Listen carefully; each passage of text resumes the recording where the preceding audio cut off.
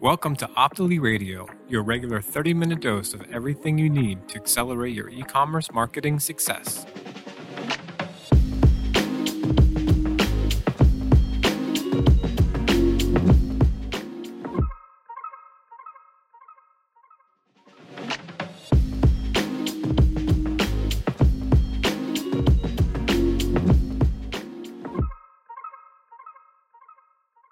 Hey there, and welcome to another episode of Optly Radio, the show that brings in marketing and e-commerce experts to provide practical advice and tactics to grow your online business.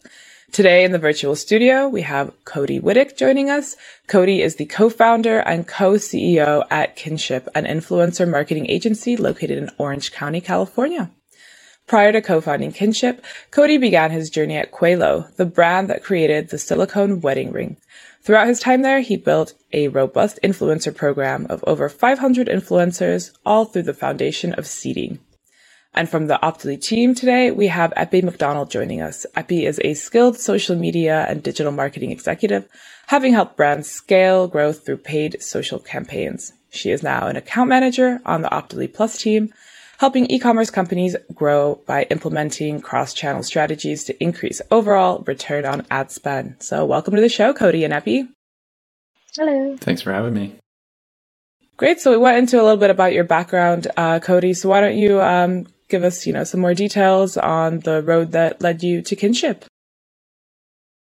Yeah, I mean, you pretty much nailed it. Ran the influencer program at Qalo for 4 to 5 years. Started out, I was just kind of the product seeding guy. I was just trying to get the product out to as many people as possible.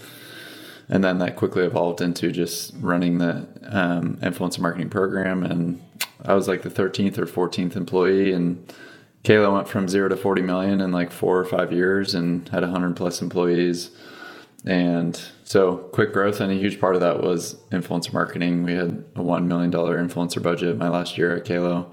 It was a huge part of our growth and marketing budget and things of that nature. So, which ultimately led to starting Kinship 3.5 years ago. Awesome. Those are some pretty amazing stats. So how does a business go about starting to create this authentic relationship with an influencer or a group of influencers if they haven't done anything like that before? I would get your product out to as many people as possible. That's first and primary. So product seeding. Every single one of those relationships that I had at Qalo, such as like the Steph Curry and Dale Earnhardt Jr.'s, like these macro huge names, all started with just getting the ring into their hands. Now, this silicone wedding ring that I'm wearing because I'm married and still loyal to the old company costs 2 cents on the dollar to make. So obviously not everyone has cogs like that. And so I understand that. But the principle still remains on the best way to know that you for sure have a genuine advocate is actually putting the product into their hands and letting that speak for itself rather than, hey, I pay you X number of dollars, or here's your contractual obligation to post and talk about my brand. It'll eventually get there, and we hope it does. But the first step, absolute first step when you talk about like that foundational thing is you just need to get the product into as many hands as possible, whether that's 10, 100, 500. The number is really up to, your budget and cogs, but that's the way to start any relationship, in my opinion, is by giving and not asking and trying to provide as much value as possible. And it's certainly the same thing with influencers. So do you think that businesses at any stage can start doing this, or should brands be a little bit more established before asking for, even just seeding out the product or even asking for contributors for any kind of content or promotion? Honestly, I think it's just the foundational things as a brand. So have a website up, have your product dialed in, have an unboxing experience, have social media set up. And when I say set up, it's not like thousands of followers, but have some content on there and stuff like that. So, I mean, you hear those things, and that could be a brand that's a couple months in before you start reaching out to influencers and offering to send them product. Because a huge part of early stage too is just getting product feedback and things of that nature. So I would say it's all across the board, but especially early stage businesses. Now, if you don't have those other things set up, I would probably hold off before you start reaching out to influencers, because if if they go to your website and it's 404 or, they go to your social media and there's nothing on there, that's not a great first impression either. So those are some things that I'd be aware of. Great. So how do you feel that influencer marketing synergizes with paid media? Do you think that kind of involving paid media dampens the authenticity of this relationship from the point of view of customers, or how does that work in your mind? To be blunt, I actually think that's where all the ROI is, in terms of like dollars back for brands in the short term, on an immediate assessment of whether this is working or not. Seeding product, getting content posted, getting content rights, repurposing that content within paid media, that's where you actually see dollars, as opposed to trying to play the organic day trading stock game of a pay for post model that is really, you're a slave to the algorithm at the end of the day.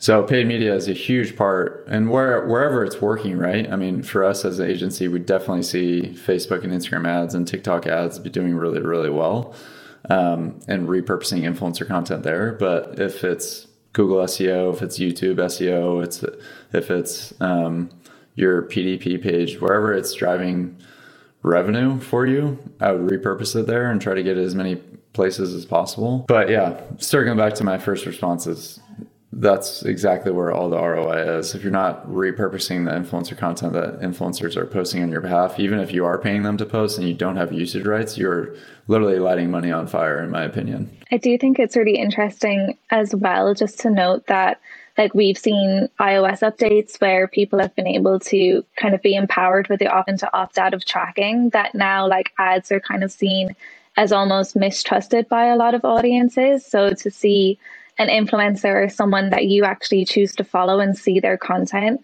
that for them to, publish content with a specific brand, you immediately almost kind of trust the brand then if you did see a paid advertisement by them following on from that influencer content, or if you recognize the influencer and you might not necessarily notice that it's an ad coming from the brand. So I think it's a really kind of unique thing that we're seeing now, is that influencers are actually a lot more trusted than an ad coming directly from a brand, now that people have been given that option to opt out of tracking on their devices. Yeah, that's definitely a very interesting point. For sure. So my next question is, where is that line between an influencer and a spokesperson? Is it just like a one-off thing to be an influencer, or where is that kind of line? You use the word spokesperson. I would just say ambassador, someone that's consistently representing the brand over time to their audiences.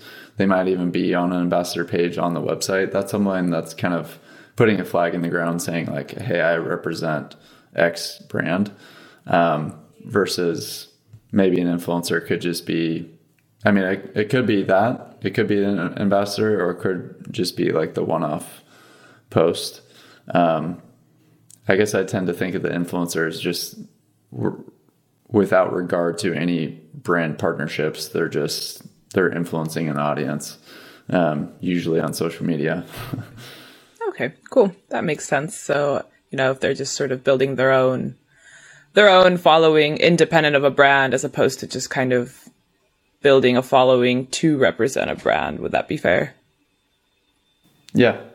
Cool. And have you seen like a huge impact that TikTok has had, say, in the last year or 2 years, as opposed to people kind of trusting influencers more on TikTok, coming with video content? Because I know Instagram has had so many updates kind of in the last few months even, that it doesn't even represent Instagram anymore, and that whole thing of instant photo uploading. I go onto my feed and it's someone I know, an ad, a reel from someone I've never seen before. It's kind of, I'm searching on the feed for something that is relevant to me or somebody that I follow.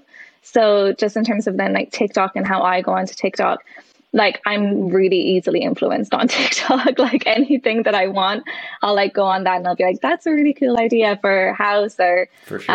Anything like that. So just in terms of how these platforms are now reacting to each other, do you see that influencers are performing a lot better for brands on TikTok? Yeah, I mean, certainly like the possibility of virality on TikTok is unprecedented compared to Instagram. You can certainly grow an audience a lot quicker, more authentically. I mean, you see videos like that all the time with millions of views, and the person, that's the only video they posted, and they have like 0 followers. So stuff like that. I guess we don't really get into the whole, like, how, like when you say, is it performing well? I would say it probably is, but we don't have a lot of data around that, just because like we're really looking at it as a content creation pipeline to repurpose into paid. So whether it's TikTok, Instagram, whatever, you know, any other future platform that gets created, I think it's still going to be about the actual content itself rather than wherever it's posted. So yeah, I still like Instagram. I still like the number of ways that influencers can post and the variety of ways that they can post rather than just kind of just one style on TikTok. But yeah, certainly the potential for virality on the platform is a unique opportunity because it's not going to last forever. No. And do you see, sorry, Nina, just like kind of go ahead. thinking on the spot, but just talking about like Instagram in terms of like how much the platform has kind of changed, I suppose, to work in competition to TikTok by adding in a lot of like more video content and everything like that. I know Be Real has kind of entered the space as well amongst like a younger audience because, you know, it's a lot more harnessed in terms of who you follow and who you share your content to. But do you guys see that as being a future platform for influencers to join and kind of open up their Be Real to audiences to then follow them and perhaps use that for brand partnerships as well, like on the spot sort of a Be Real of something that kind of comes across as maybe more authentic because this person had a 2-minute window to post? I think any platform has the potential to attract influencers. I would just, at the end of the day, especially even if you're a brand or even if you're an influencer, where is everybody's attention going? Quite honestly, I had never even heard of that platform that you just mentioned. Oh, okay. Yeah. So it's cool. like, and yeah, maybe that's just me. Maybe that's reflective of the wider public. I'm not sure. Mm-hmm.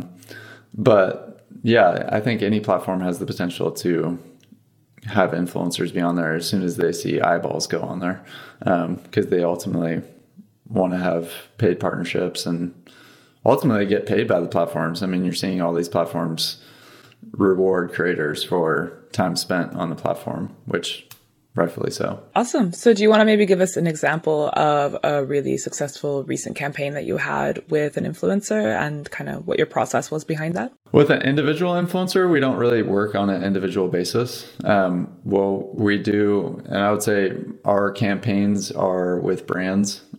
So we work with, we worked with M&M's of the world. That's a case study campaign where we seeded product to 250 influencers, 65 of them posted. And when they posted, certain ones had millions of impressions, yes, but the gravy of it all was that organic performance. But then the real meat and potatoes was actually the content that was repurposed in their ad account, that they saw a 450% increase in sales compared to the previous year.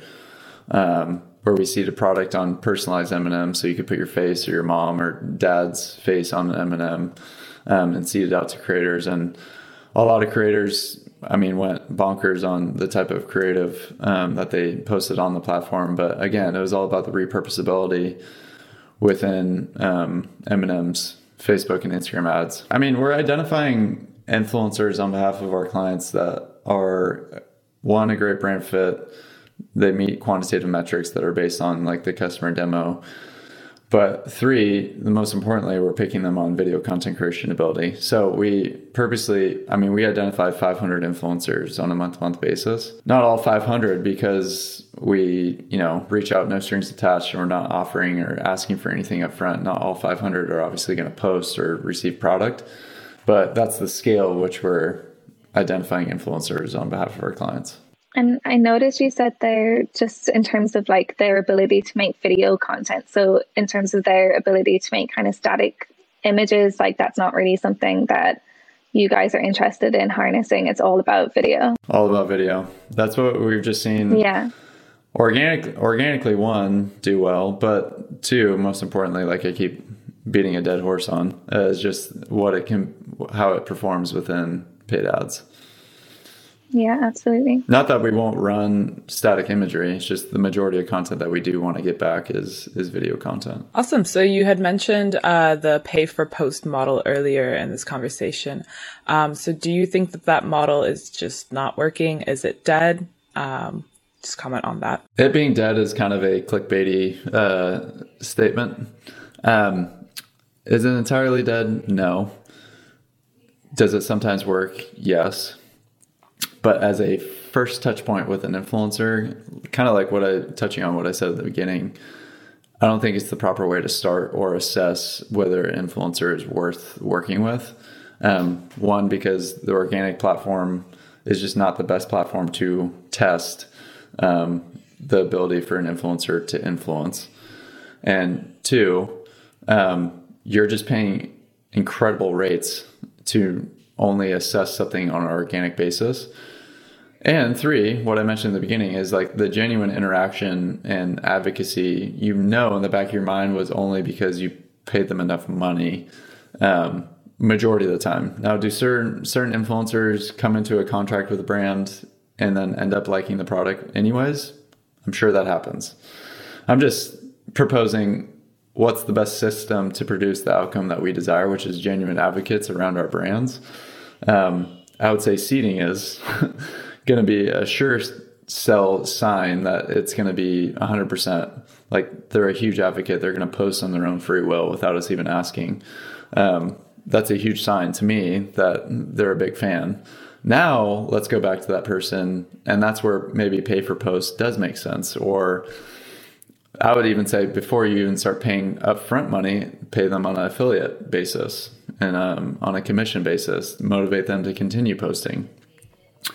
Then there's steps that you've taken and you've kind of held hands together with that influencer, and that relationship has grown like every other human relationship to me, than just kind of a very transactional cold outreach. You've never heard of me before, but I'm asking for 4 posts and here's all this money and you give me this or I'm not happy. That doesn't seem like, and we wonder why we have a transactional marketplace like influencer marketing and people are distrusting of influencers and stuff like that. And this is why, this is how we've gotten to this place. So what do you see as sort of the future of influencer marketing and brand relationships? What's next in store? Well, I hope people take up my advice on product seeding more, by just getting the product out there and maybe being a little bit more patient on working with influencers. So that's one. Two, I definitely think getting more access into the brands themselves, giving the influencers more access into the brands themselves and actually having them be a part, especially as the relationship matures and they trust them, they can see them as an extension of their marketing team. And hey, who are other creators that we should be going after? What other products should we be creating, especially as they get feedback on those audiences? So those are some of the things that I think they're happening a little bit now, but definitely see it as an increase in the future. I do think that that's like quite interesting about kind of influencers being given like certain roles within companies of like creative director or I know like I've seen a few that kind of have input into like their own content creation with the brands. And I just think that's quite interesting for a brand to kind of harness an influencer to have like such a specific role and such an important role within the company. And I know that some people might see that as kind of being undeserving if someone is a creative director and has taken 15 years to get to that point to then see, an influencer taking that role. So just in terms of like your own experience with that, how do you approach a brand kind of making that decision if they were to make that decision that, okay, we're going to bring in a specific influencer to be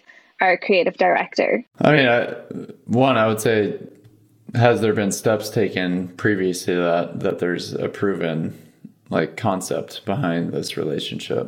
I mean, has there been trust built? Like, are they a fan?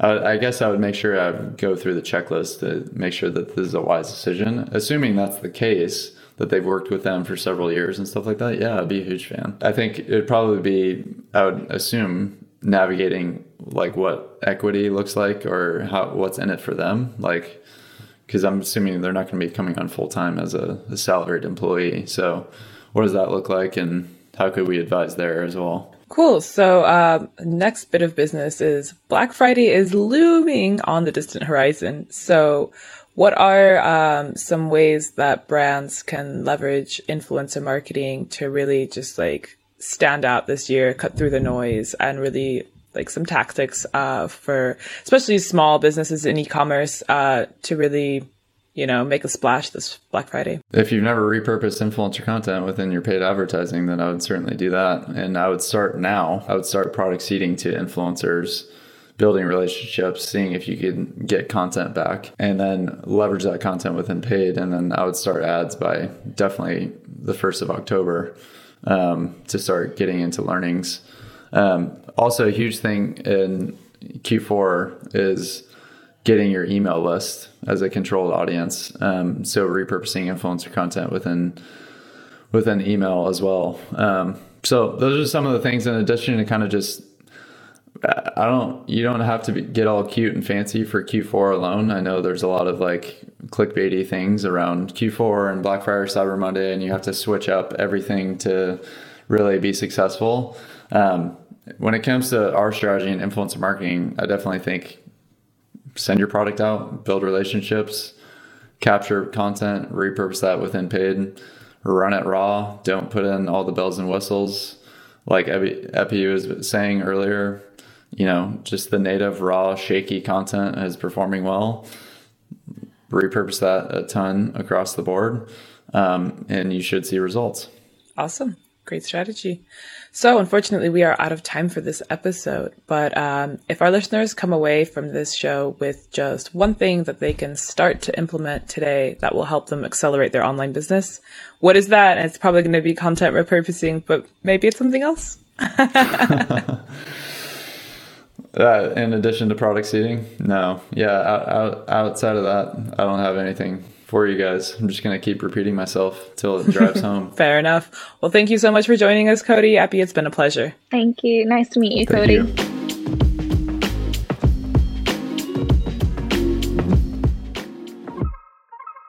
Thanks for joining us for this episode of Optily Radio, Accelerate E-commerce Marketing.